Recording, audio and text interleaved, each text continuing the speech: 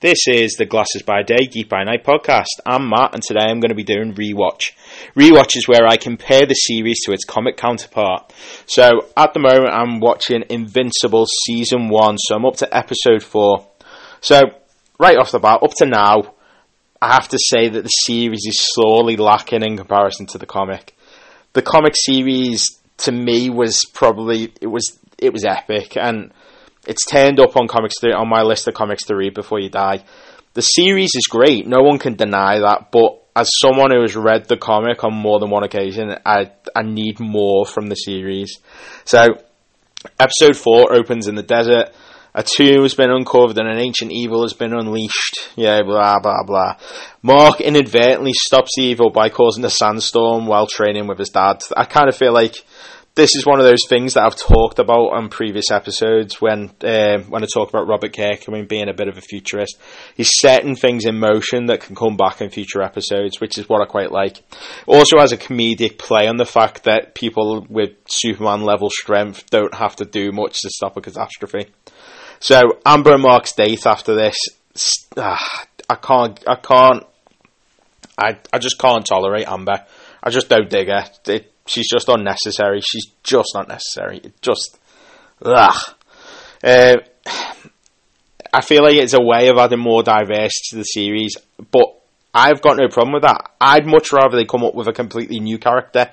I kind of feel like the person who created The Walking Dead is the writer of Invincible. Why can't we get wowed by a new Daryl Dixon rather than changing to a secondary character that barely makes it through the first arc of the Invincible saga and frankly is more annoying than she ever was in the comic? I kind of feel like you've got all this potential to make a brand new character if you really wanted to do that, you know what I mean? But instead you've just taken a character that is just blah anyway, and you've just made it just as annoying as fuck kind of thing. It didn't need to happen, do you know what I mean? She needs to disappear now and let the Mark and Eve thing happen, because it needs to happen. It's gonna happen. I just don't see why they're even tolerating this. One thing I'm going to say about the episode, Clancy Brown as Damien Darkblood is awesome. Great voice acting, great voice actor, great actor. I just kind of feel like his voice is like one of those voices that you just pick out of a crowd. I have nothing against Sandra Oh as an actor. I've watched Grey's Anatomy, I've watched Killing Eve, do you know what I mean? I've got nothing against her whatsoever, but her voice acting leaves me wanting. I just don't feel that she feels it whatsoever. She says the words, I just don't believe her. What she's saying just doesn't compute with me. Stephen Yeun, on the other hand, is great in it. I've watched other things with him in it, do you know what I mean? I wasn't a big fan of, Beef. It was okay, do you know what I mean? It was just a bit meh. Loved him on Walking Dead. If you want to watch another animated series, check out Voltron Legendary Defender on Netflix. Stephen Yeun stars in it. Great series from start to finish. Walton Goggins as Cecil, I feel, is inspired, if I'm honest. Right, back on with the episode. So, the Mars mission, it happens in the comics and pretty much goes down the same way. I love the lunch gag in space, where the sandwich breaking apart like shrapnel. I think it's pretty cool. I love the change in animation with the space shuttle, when it's going into space and it's docking with the space station. I think that's pretty cool. I like a strategic change in animation when it fits the story. I feel like they missed some steps in the series. I kind of feel like with them having, Nolan come out as the villain, like in the first episode, instead of like a bit down the line, I feel like they've had to further on Debbie's development, because I feel like in the comic Debbie was quite a weak character, to begin with. And she didn't actually, she's probably pretty weak all the way through, honestly, do you know what I mean? So they've probably made Debbie much better, but I feel like she's cottoned on well sooner than she needed to now. I kind of feel like she was really quick to just doubt her husband. I kind of feel like, 20 years of being together and she's just gone, nah, you're a wrong on you. I can tell there's something wrong. And I kind of feel like he's been lying to her for 20 years as well. He's pretty good at it, and she hasn't cottoned on, so I'm not sure. like I said, I think they've decided to make her a stronger character in the series. And the comic, she was a little naive and oblivious, whereas the series shows her at least putting up a verbal fight against Nolan. You really see this later on down the line. Obviously, I'm up to date, but I'm on the 4th episode of the season 1.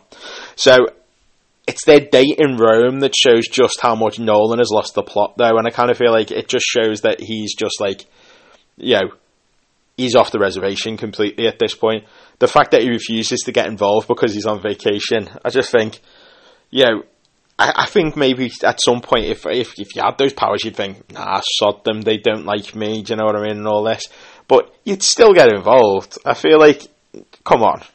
So, I feel like the comic is much more coy about revealing Nolan, and I feel like the series wanted you to know from off the bat, and I'm not sure it's the best way to go about it. I also feel like Nolan and Debbie need to upgrade their security system. How many people can just come and go from your house? Okay. If you think to any, Avengers story, especially the Justice League and stuff like that, the Justice League, they look after their own and stuff like that. They've all got, Thanagarian, security systems, and, the Atoms put something in that can, kill someone if they're not welcome. I just think, come on, Nolan, I get that you're superpowered, I get that you're, invulnerable, but your family ain't, okay, yeah?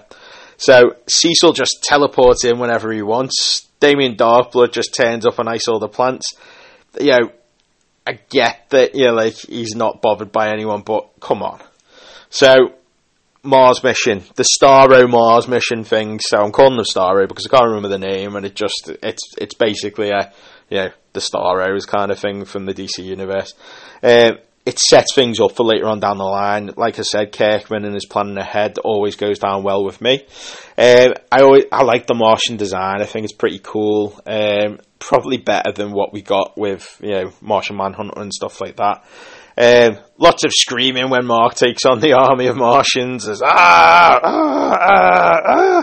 I went on a bit long for my liking, but it was entertaining. I'm glad that we just didn't have a load of filler with Mark in space, because realistically it was a 2-week mission. I know it was back a little bit early, but it was there was a bit of time in between.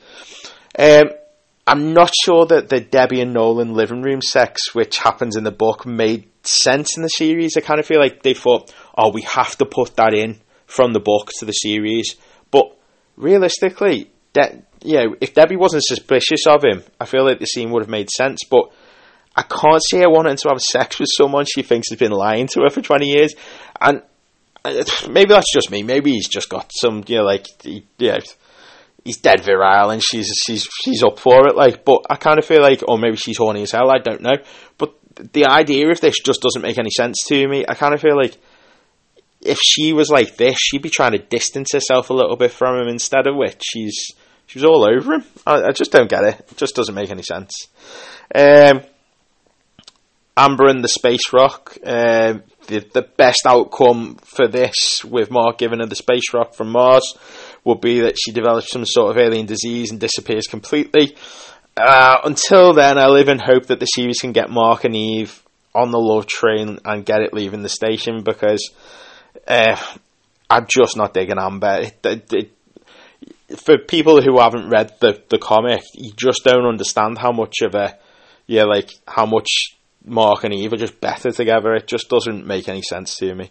So, to me, the episode was a more filler in the grand scheme of things. Not the greatest episode, but still good in its own right. I just think that, the episodes further on down the line are much better and just getting to the point a little bit faster. I kind of feel like this one in particular was a bit, it was okay.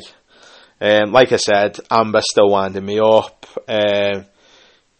Eve and Mark need to have a little bit more chemistry kind of thing. I kind of feel like, as we watch on, they've kind of just given up on Mark and Eve. They've just thought, nah, him and Amber are sound, we'll just leave it at that.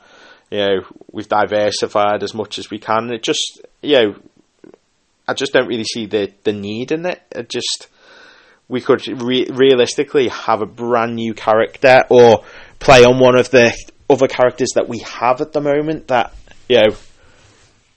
that we could use in this scenario. There are characters, African American characters in it already, in the comic anyway. Do you know what I mean? That they could just boost upon. They could do something with Samson. They could do something with Bulletproof. There are other characters. Do you know what I mean? I just kind of feel like it just didn't need to happen. So I've been Matt, and this has been my rewatch of Invincible Season 1, Episode 4. Thanks for listening.